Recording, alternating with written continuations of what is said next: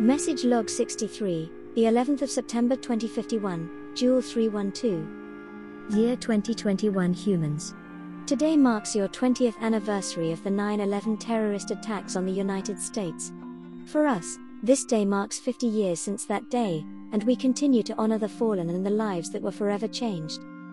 While we have witnessed and survived disasters on a much larger scale and complexity since then, the 9/11 attacks will always have a special place in our hearts.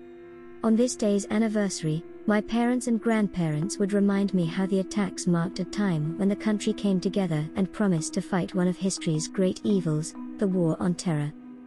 However, this war, which morphed into a broader fight against terror in general, brought additional suspicion that would fall on tens of thousands, and then hundreds of thousands from a stunned America appearing to crave a bold response imbued with a higher purpose. This corrosive mindset became especially visible on immigration and border control issues over the decades, as a culture of welcoming new citizens and families shifted to one of questioning and suspicion, especially if you had dark skin. Political pressure prevented national security officials from refocusing their attention and resources on the growing threat posed by white nationalists, armed militias, and other groups energized by the War on Terror's anti-immigrant, anti-Muslim strains.